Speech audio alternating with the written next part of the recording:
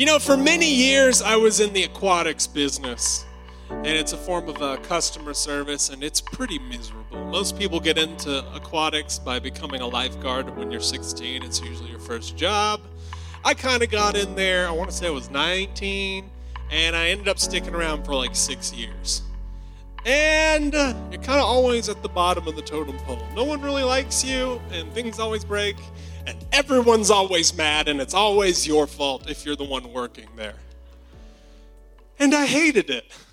For 6 years, I would go to work, tail between my legs, like this is just the worst job ever. Well, the job kept getting worse and worse. Eventually, aquatics has a very high turnover. You see, at 16, you're not always the best worker, and so people are often getting fired or quitting, and my workplace was no exception. So, one day I woke up and suddenly I was the oldest one there. Everyone had kind of been fired but me. And now I'm in charge. Great. And now I'm the one who really has to enforce all of these rules. And probably the hardest one to enforce was we had this hot tub. I hated the thing. And when it broke, it was God's blessing on me. But when it was working, we had a 15-minute rule. The temperature was set. The time was set all by our insurance. We couldn't decide it or we'd get in trouble, right? But if anyone stayed in there over 15 minutes, I had to go tell them, hey, could you please get out? We have a rule, blah, blah, blah. And I would never hear the end of it. Well, I've been coming here for 7 years and I just think you can't kick me out of the hot tub. And I'm over here like, man, I'm not paid enough for this. And it seemed to happen like every day. I was just getting stabbed into. And I, again, wanted to get out of there. One day, a man eventually did stay in too long and passed out. He was okay, thank God. But here's the good news. Now I had a story to tell people. I could tell people, we had a guy pass out, and now we really have to enforce this rule. And I held on to that months and months and months after that even happened and acted, I always talked as if it was yesterday when it wasn't. But I really was dealing with people's pride. People thought they had a right to stay in our hot tub as long as they wanted. This is America. I can stay in your hot tub as long as I want to. That's what it felt like to me. And I was in Texas. And if you've ever been to Texas, they're very proud of themselves. They think Texas is the greatest country on earth, and they never stop reminding you. And I loved living there, but in the heart of the Bible Belt, I was like, man, y'all got to be better about this pride thing. This is rough. We see that I think that pride and claiming what is ours is just a natural part of being human. It's one of the downsides. Jesus thought differently about it. He was very humble. If you would stand for the reading of God's word, open your Bibles to Philippians 2, 1 through 11, or you can follow along on the screen. I'll be reading from the NIV if you're curious. Therefore, if you have any encouragement from being united with Christ, if any comfort from his love, if any common sharing in the Spirit, if any tenderness and compassion, then make my joy complete by being like-minded, having the same love, being one in spirit and of one mind. Do nothing out of selfish ambition or vain conceit. Rather, in humility, value others above yourselves. Not looking to your own interests, but each of you to the interest of others.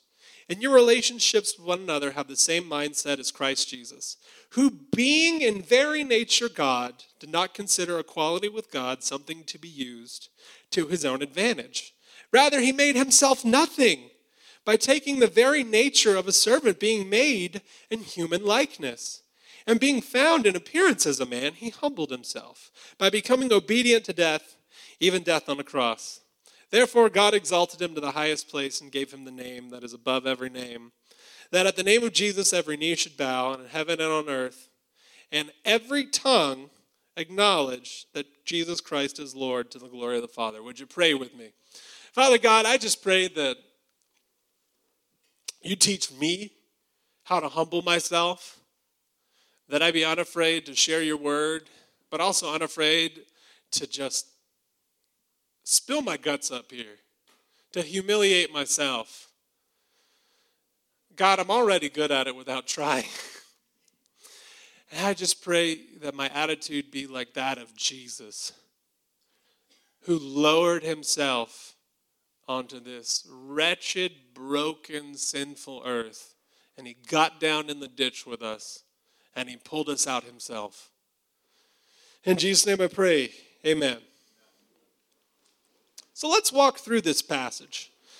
Starting from the beginning, therefore, if you have any encouragement from being united with Christ, if any comfort from his love, if any common sharing in the Spirit, if any tenderness and compassion, then make my joy complete by being like-minded, having the same love, and being one in spirit and of one mind. One spirit and one mind. I think our natural inclination when we look at that passage is to think that this is like an organizational unity. That we should all be part of the same church denomination, worship in the same style, and do things in all the same way. I don't think that's what Paul's getting at even in the slightest. I think God uses our differences, and that a lot of the time it's a good thing. Some people like the old traditional hymns, some people like contemporary music. There's nothing wrong with any of that. Those are good, wonderful things. And if your favorite hymn is, oh man, Leaning on the Everlasting Arms is one of mine, then God bless you. It's a great one. No, that's not what Paul's talking about. It's an attitude. It's a mindset. And I think when we look at the divisions in Christianity, it kind of freaks us out, right? We're like, we're not that unified. You get three people of different denominations in the room and you feel like a bomb's about to go off because they're going to argue and debate. And if you grew up in a multi-denominational background like I did, you felt like it happened all the time. Like, here we go again about the Calvinism thing. Here we go again about the this, that, and the other thing. Oh my God. It got to the point in college where I was so tired of hearing theological debates that I would just say something silly and like leave the conversation. I would open to Revelation when it talks about Jesus and his tongue being like a fire. And I'm like, look at that, he's a dragon. And I would leave. And I would just leave it at that. And they'd all be looking at me like, what? And I'm like, that's what I want you to do. I don't want to argue with you. No, C.S. Lewis saw this differently. If you don't know who that is, very famous English author. He wrote the Chronicles of Narnia. And he grew up, he was not a Christian. He kind of grew up in the church, but he really wasn't a follower of Jesus. And he became a very staunch atheist in his younger years. And this is what he observed from the outside. We are rightly distressed and ashamed also at the divisions of Christendom, but those who have always lived within the Christian fold may be too easily dispirited by them. They are bad, but such people don't know what it looks like from the outside. Seen from there, what is left intact despite all the divisions still appears as it truly is, an immensely formidable unity. I know, for I saw it, and well, our enemies know it too. That unity any of us can find by actually going out of our own age. It's not enough, but it's more than you had thought about till then. Once you're well soaked in it, if you venture to speak, you'll have an amusing experience. You'll be thought a papist when you're actually reproducing Bunyan, a pantheist when you're quoting Aquinas, and so forth. For you have now got on to the great level viaduct which crosses the ages and which looks so high from the valleys and so low from the mountains and so narrow compared with the swamps and so broad compared with the sheep tracks. If you didn't realize, he also became a Christian. What he's saying is, look, if you feel like we're all cutting at each other and we're all divisive, step back. Christianity has been here a long time. Open up some old author from 400 AD and read what he had to say about Jesus. And what you'll find is that we actually agree about the essentials most of the time. That these people from different ages, from different cultures, who speak different languages, who can't imagine the world we live in today, we're still united on those essentials. That we still are of that one mind and that one spirit. Look at what Paul writes. He says, to do nothing out of selfish ambition or vain conceit. Rather, in humility, value others above yourselves, not looking to your own interests, but each of you to the interests of the others. I think my natural inclination as an American is to think humility is to think less of myself, to tear myself down. I'll give you an example. You know, you go play basketball with someone my height, and you're like, hey, man, we're about to play. Are you any good? And they're like, nah. Yeah, okay, I'm all right. And they mumble, and you're like, okay, buddy. And you get out there and he dunks on you, and you're like, you said you weren't that good. And he's like, yeah. That's what we think humility is. It's like this tearing of ourselves down to think we're not that good. That's really not it. Humility is not really thinking less of yourself. It's lowering yourself. That's what Jesus did. He lowered himself. Here's what C.S. Lewis also writes about humility. This is my last C.S. Lewis quote, I promise. We'll see. But in his book, The Screwtape Letters, it's this really great book. He writes from the mindset of an older demon writing to a younger demon. How can you keep people off the mind of God? How can you keep them distracted? And in the chapter on humility, he says one of the best ways to keep them distracted is to actually make them think less of themselves than they actually are. That way they're still off-center. They're not with the truth. And if they're not with the truth, their mind is still focused on themselves. I'm not very good. I'm not very great. I'm not very wonderful. I'm not good at the things I'm good at. This is how he words it. The great thing is to make a person value an opinion for some quality other than the truth. Thus, you introduce an element of dishonesty and make believe into their heart of what otherwise threatens to become a virtue. By this method, thousands of humans have been brought to think that humility means pretty women trying to believe they're ugly and clever men trying to believe they're fools. And since what they're trying to believe is actually totally nonsense a lot of the time, they can't succeed in believing the real truth. And we have a chance of keeping their minds endlessly revolving on themselves in an effort to achieve the impossible. Humility is not thinking less of yourself, it's lowering yourself. You know, Jesus never thought less of himself. Jesus was God, right? And at what point did he ever, play that down? He never did.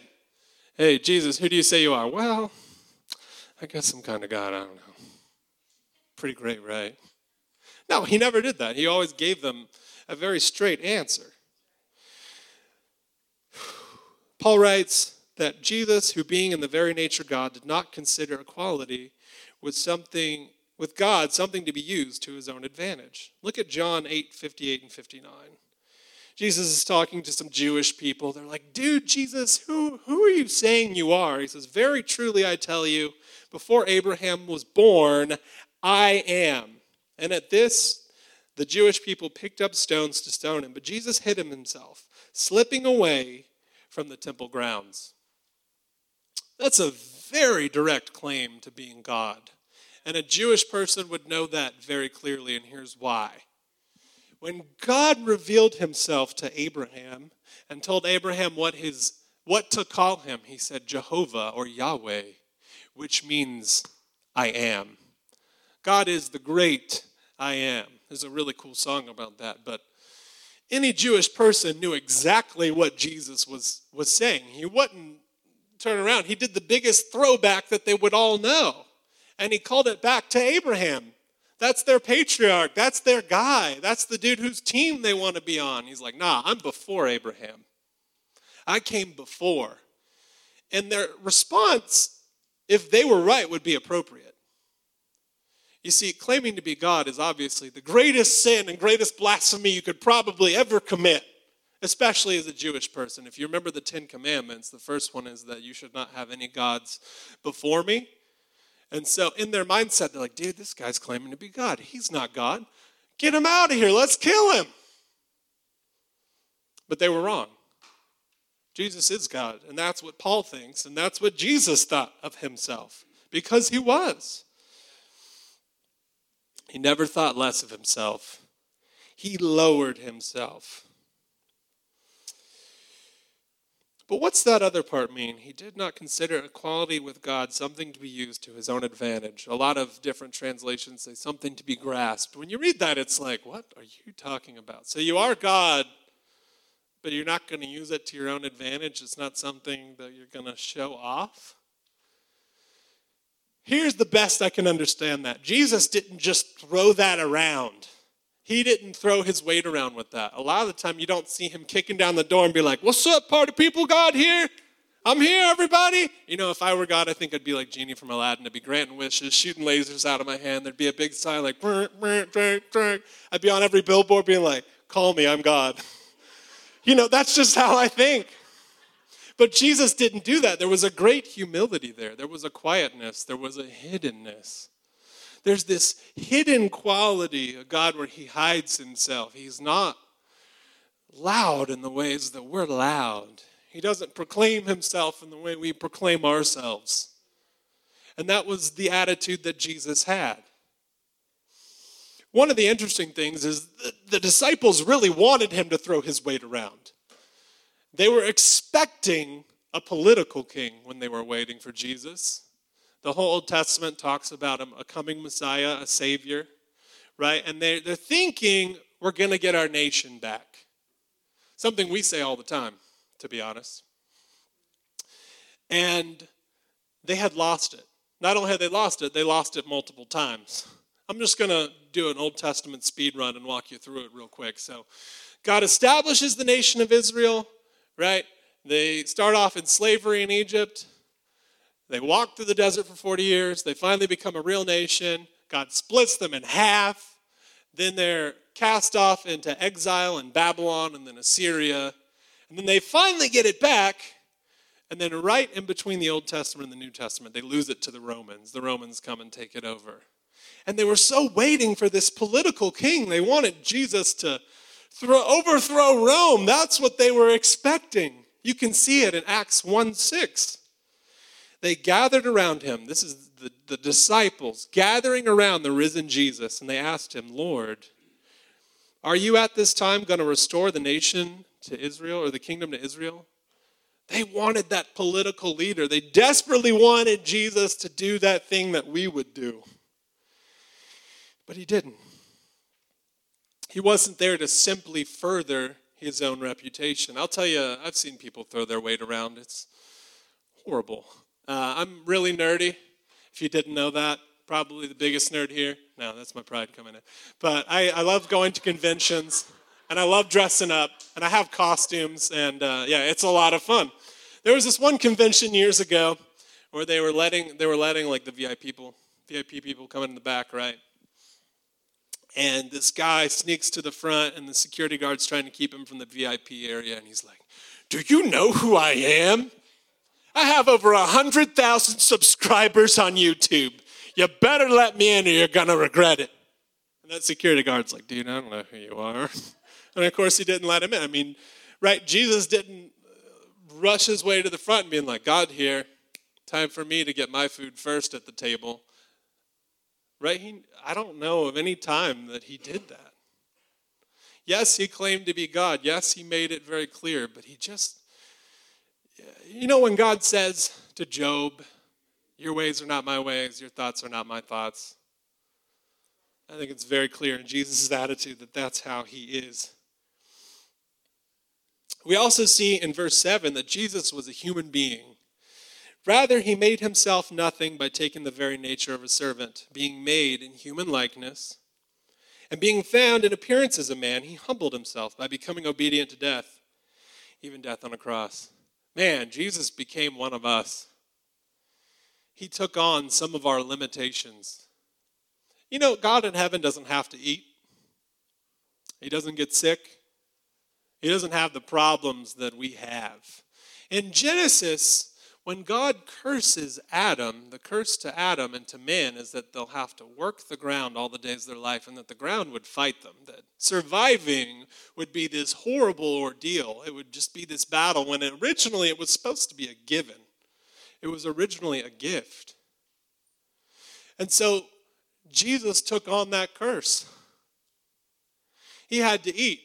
He had to walk to get places. Dude, if I was God, I would have flown everywhere, and I would have made it known that I could fly.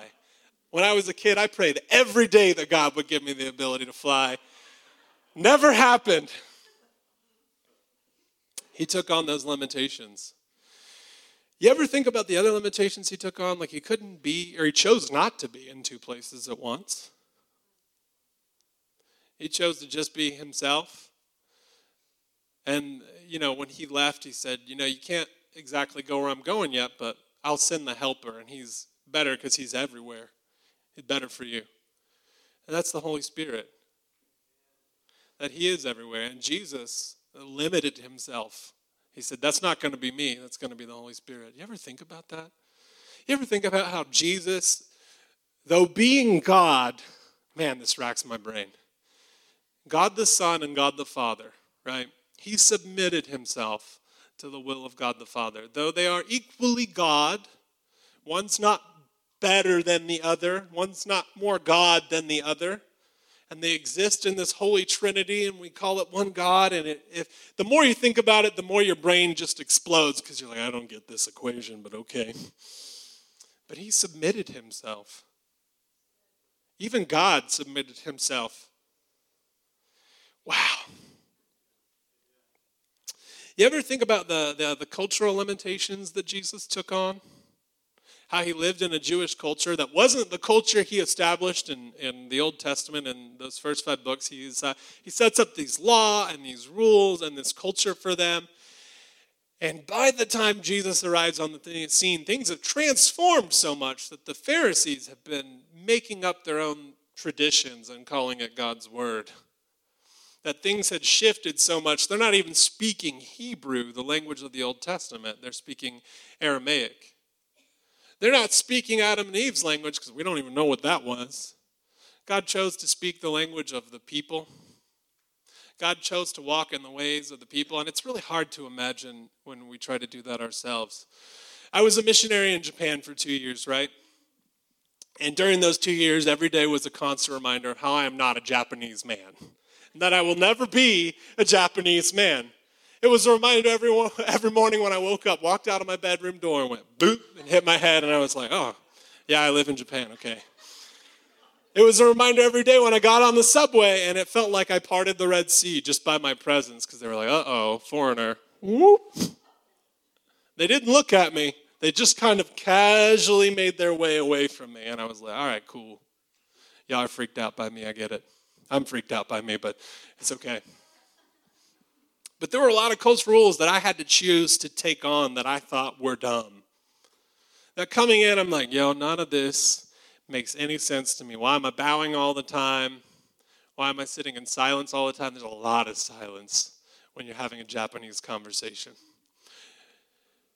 When you're talking over there, conversations work very differently than they do here. And it was a struggle for me at first, because I was like a bull in a china shop. And Japan is the most beautiful, dainty china shop you've ever seen, with every intricate detail. I mean, they're just a people of beauty and detail. It's amazing. Well, I'm not that. I'm an American, and I walked in there with my megaphone of a mouth that could shatter glass, and, hey, everybody, how you doing? And they're all like, ooh, what are you doing? And when you're having a conversation with them, you have to talk in a very low volume. They're very monotone. And you take turns. You see, here when we have conversations, we kind of interrupt each other. We talk over each other. And I'm not here to condemn anybody for that. That's just kind of who we are. We're the people who claim what's ours. And in a conversation, we kind of do the same. Japanese people don't do that. They quietly wait and take turns. So if you're in a conversation with somebody can talk for a really, really, really, really long time. And then after they're done talking all the time, there's just this silence, like, and these long breaths. And the expectation is, hey, you don't have to answer right now. Take your time in what you're thinking. Again, attention to detail. It's a beautiful thing. And I learned to love that. I was like, wow, these people are great. But the problem was when I got back here and had to minister to American people again, I still had a half Japanese brain. And things did not work that way here. And people were interrupting me and talking over me. And inside I was like exploding all the time. Like, I could not handle it. I would get so mad on the inside. God bless my fiance who dated me when I had been back for like 2 months and had all kinds of reverse culture shock. And every day was a different problem that I felt like I had and a different struggle. And she patiently sat beside me like, you're going to be okay. And internally like, I don't know. People keep interrupting me. I'm not going to be okay. This is really rude. But here it's not necessarily. We just kind of chime in over each other. There's a rhythm, there's a way, and it's okay. And you know, Jesus took on those kinds of rules. He took on those kinds of limitations that when he was one of their own, he was like them. He didn't look at their cultural rules and go, you know what? The way you guys hold your forks is just really dumb. The way you guys enter a house and take off your shoes, you Japanese people, is really dumb. He never said any of that. There's nothing wrong with the way, a lot of that stuff's neutral. Now, he took that on. Those were limitations he lovingly chose so that people would see that he was one of them and that he's one of us. And that if he came here in America, he would be like one of us. He would take on what honestly are a bunch of dumb cultural rules. And I say dumb out of love because I'm frustrated still. I still have reverse culture shock sometimes. And not only that, he was being found in appearance as a man. He humbled himself by becoming obedient to death, even death on a cross. Man, that is the worst death you could possibly have at the time. It was public, it was shameful, and it was loud. It was loud in the sense that it projected a message. You see, when you would travel into a Roman town, there would be a bunch of crosses on the outside, and above the top, it would have their crimes. And so you just walk in and see dead people and the crimes they committed. So you're rolling into these towns like, okay, don't do that, don't do that, don't do that. Got it. That's pretty shocking. And so Jesus, he took on that death. He decided that he would die that publicly humiliating death so that we could have a right relationship with God. He humbled himself. He lowered himself. He got down on our level. Never was God up on his high horse, like, man, everything you humans do are dumb, and this is all dumb. No, he walked like one of us. He talked like one of us. He lived like one of us. Humility is lowering yourself like Jesus did. Well, what does that look like for us? I think when you look at this passage, you're like, do I just go die on a cross for everybody? Like, is that? Because that's what Jesus did. Well, thankfully, the stats are against you. That's probably not going to happen to you. Very uncommon for that to happen today, especially here in America. But Jesus did promise us persecution, and that does happen to some people. But for us, I think we just got to start by valuing others more than ourselves. Jesus considered your value so great that he was willing to put his life on the line for it. He was willing to die for it. You don't deserve what he gave you. That was his mindset in humility, to give you what you don't deserve, to give you what you're not owed. There's a pastor out in Wichita, Pastor Brad over in a Crossroad Church, wonderful guy. I love what he said. He's like, a lot of the time when we go to God, we want to claim our rights. We want to claim what's ours. We want to be like, God, give me what's mine. And he's like, that's a dangerous prayer because what we deserve is awful. What we deserve is separation. But Jesus gave us a way out. You know, we really need to try our best to have compassion and to see things through other people's eyes.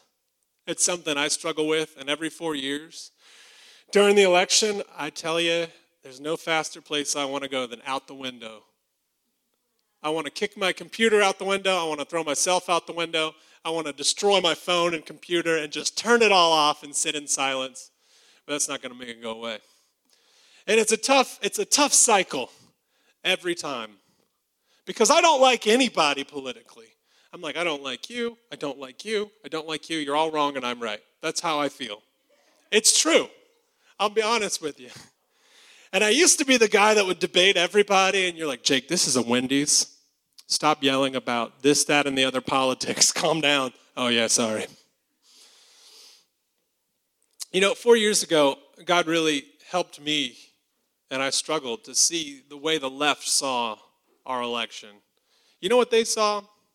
They saw a man that they were afraid of win our election, and then they went into despair. And can I tell you, it's just because their hope was in the wrong place. Their hope was not in Jesus. And that, a lot of us missed that. We were too busy celebrating if you voted for Donald. I'm not here to tell you how to vote, okay? That's not what this is about. But we were too busy celebrating to see that they were lost and hurting people who didn't know who Jesus was, who didn't have the hope that we have, who were just lost. And you know what? A couple weeks ago, I think the same thing kind of happened on the right. There were those people who stormed the Capitol. I think they had their hope in Donald Trump, and that they were willing to stake it at all costs. And can I tell you, there's no hope found in any political leader. There's only hope in Jesus. And I was very critical when those dudes stormed the Capitol. Me and my fiance got on the phone, and we just ranted to each other about how dumb everybody is and how smart we are. Because that's what I do. That's who I am. But God really, as I was preparing for this message, changed my heart and said, dude, who cares about what you're thinking about? Start praying for them. Start praying that they would put their hope in me and see how lost that they are, that they're willing to storm the Capitol. Well, here's my question. When do we take abuse? Honestly, there's no easy answer there. Jesus took a lot of abuse on the cross, and you know what? It's promised in 2 Timothy. It's promised in James. Jesus promised it. He promised persecution. He promised we wouldn't be liked and that people would come after us for it. It's his guarantee.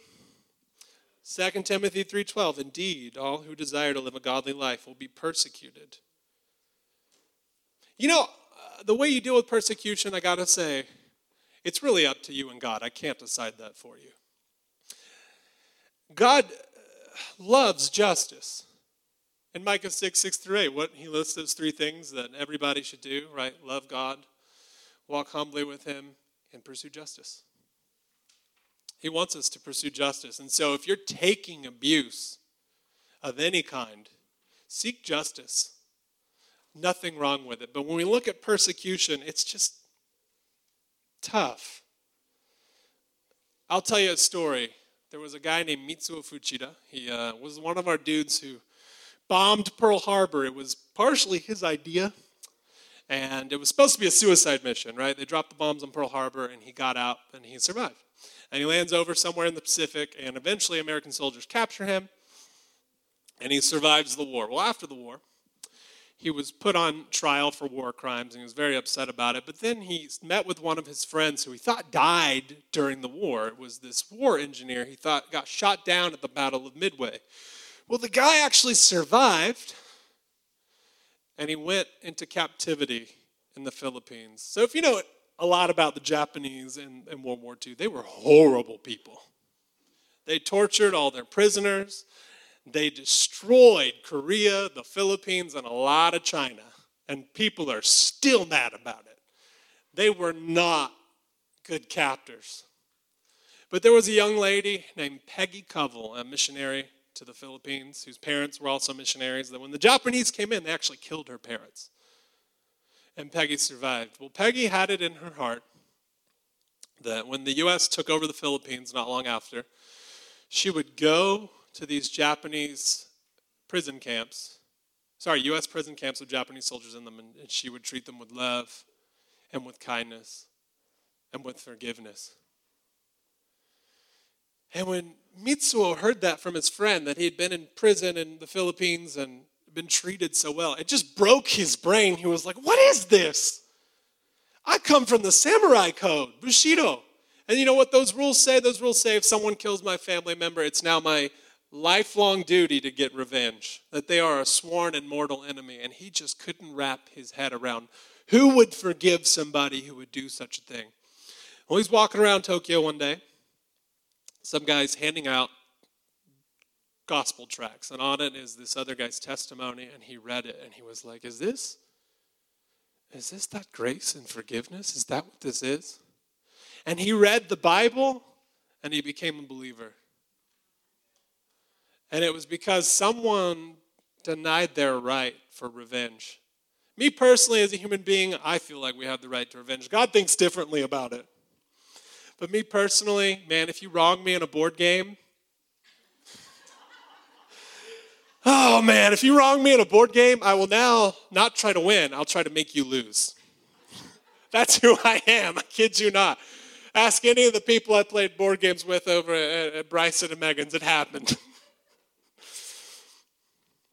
But Mitsuo saw it differently, and Peggy saw it differently. Folks, we've got to surrender the right to do things our way. We've got to surrender. We've got to give up our rights. Jesus gave up so many of his by stepping down into our form, into being human. Mabel Williamson wrote about this in her book, Have We No Rights? She was a missionary in the 1950s in inland China. And this young missionary came to join him. And she liked wearing bright, colorful, sleeveless dresses. And she thought, I look wonderful. And maybe she did. But an older missionary pulled her aside one day and was like, hey, look, bright, colorful dresses with no sleeves, it's just a no-no here. And she goes, no, I'm not going to look frumpy. I want to look cute. And so she picked up the language pretty quick, and she was teaching people the Bible and teaching them English, and she had a group of 2 young Chinese girls and a high school girl who would come to her. And one day, those 2 young girls quit coming to her, and she was confused, like, where'd they go? So she asked the high school girl, like, hey, where did those girls I've been teaching, where'd they run off to? And she kind of dodged the question, like, sidestepped it. But being an American, she doubled down, like, no, I'm going to get my answer, and asked until she got the answer that she did not want to hear. The 2 young girls said our mom doesn't let us hang out with prostitutes. Because she had worn bright, colorful clothes with long sleeves, in their mind, that's what prostitutes wore. Now, I'm not here to give you a message on modesty, and we see that differently, and that's a very cultural thing. But we have got to step down and we've got to take on other people's rules in order to reach them. And it's difficult. It's hard. I try to do it every day. And I promise you I'm no good at it. With God's help, I'm okay. But I find ways to screw it up every day. The next thing I feel like we have a right to is our time. I always struggled with this because as a young guy, I'm very extroverted, and people asked me to hang out. The answer was yes. I was just hanging out with people all the time. I was working 3 jobs. I was going to school, and I would get home every day and be like, why am I so tired? You laugh because you know the answer. I needed to slow my roll. I needed to rest. But once I started learning rest, I started claiming up all my time and saying, it's mine. It's mine. No one else can have it. These precious moments are mine. Oh, precious moments aren't as creepy, but they're mine. One day when I was living in another country in East Asia, and I won't say where for security reasons, but I lived other places other than Japan, and I was in language school full time, and it was just out of college. And I made a lot of friends, but I was really lonely. There was no native English speakers around me for a long time, and to get to any native English speakers took over an hour, and I was just miserable. I was like, I can't talk to anybody. I don't know nothing. God, why would you send me here? This is the worst. I sat in my room and watched Batman the Animated Series like all day because I had backed it up on a hard drive, and it was what I had. Miserable. Well, I found this English corner. It's a place where people go, like a cafe. It's like a time the cafe will have. People get together, practice their English. Everything's in English. And they ask you questions about your culture. And it became my escape. I would go there to get me time. I mean, I'd also go there and talk about Jesus, sure. But I loved the me time. I loved that I got to speak in English. I loved that I got to have a break. And I loved that I just got to talk to people and make friends. It was wonderful. Well, 3 local believing friends that I had made one day found out I was going there and asked to come with me. One of them spoke English superbly, the other 2 barely at all.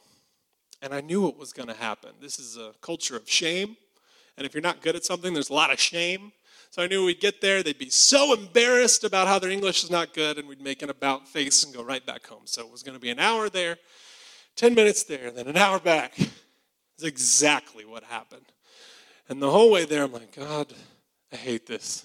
I hate everything about this. This is the worst day of my life. I have nothing here, and the one thing that I have is being taken from me.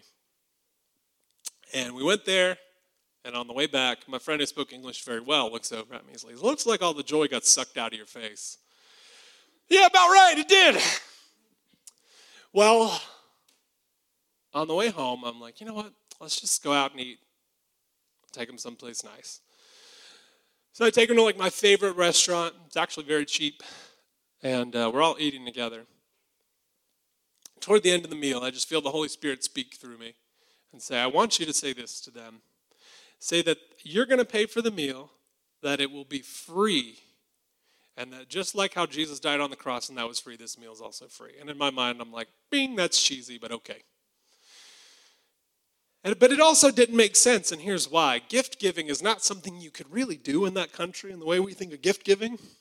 You know, if you give me something for my birthday, I forget your birthday, some of y'all might be offended. Most of you be like, no, it was a gift, right? Like, you don't have to give one back to me. But that's not how it worked there. Gift giving was like this contract. I gave you a gift for your birthday. Now you have to remember and you have to get me something equal or better. It was a way you got people to be your friends. And if somebody gave you something, it meant, okay, they're starting the contract. They want to be my friend. And it was every little detail. It was going out to eat. And it even got to the point where, I kid you not, you go to someone's kid's wedding, you're expected to give a lot of money. But guess what? At your kid's wedding, they have to give equal or more. So everything is kind of an investment. People would go to other kids' weddings and drop big bucks so that the parents would give their kids big bucks. It's just how it worked. So giving gifts was not the best way to share the gospel, and I'd been warned of that, but to follow the Spirit's leading anyway. And in that moment, I was like, this doesn't make sense. And I hate everything. But okay. So I stood up. I said it and paid for the meal. Thought nothing of it. We're walking home, and it's me and the really good English speaker, and the two girls had left. And I'm just asking him how he's doing, just trying to really get back to my dorm. It's like -30 outside. I'm from Alabama, dude. I can't make it in 40 degrees, much less -30. I'm dying. And he just starts bawling. I mean, tears are flowing. It's like uncontrollable. And I'm like, oh, hey, man, are you okay? He says, you know, you looked at me and you told me that the meal was free and that God's love is free. And I feel it. And in that moment, I was like, oh, that's what today was about. It wasn't about me getting what I wanted. It wasn't about me having my time. God had a message. I don't know about for the other two girls, but for him, God extended his grace and his love to him through me. And I wouldn't have had it any other way. And if I had claimed my rights and decided to hurt their feelings and not invite them along, I would have missed it. If I would have said, this is my time, not yours, I would have missed it. I'm so glad that I didn't. My attitude wasn't great. God worked through it anyway. Jesus lowered himself. I think one of the things that we hold on to as Americans is our right to feel superior. And we don't mean to. It just sneaks up in there. The early Christians wrote that pride was the deadliest of the 7 deadly sins because it blinds you to itself. It's the sin that hides itself right in front of you. It's the lens you see through that you don't know you're looking through. And that's what I have. I'm full of it. I'm struggling. If the band would please come up, I'm going to read this quote that Mabel Williamson wrote at the end of her books. This is about Jesus. He had no rights. No right to a soft bed and a well-laid table. No right to call a home of his own or a place where his pleasure might be sought. No right to choose pleasant, congenial companions, those who could understand him and sympathize with him. No right to shrink away from filth and sin. To pull his garments closer around him and to turn aside to walk in cleaner paths.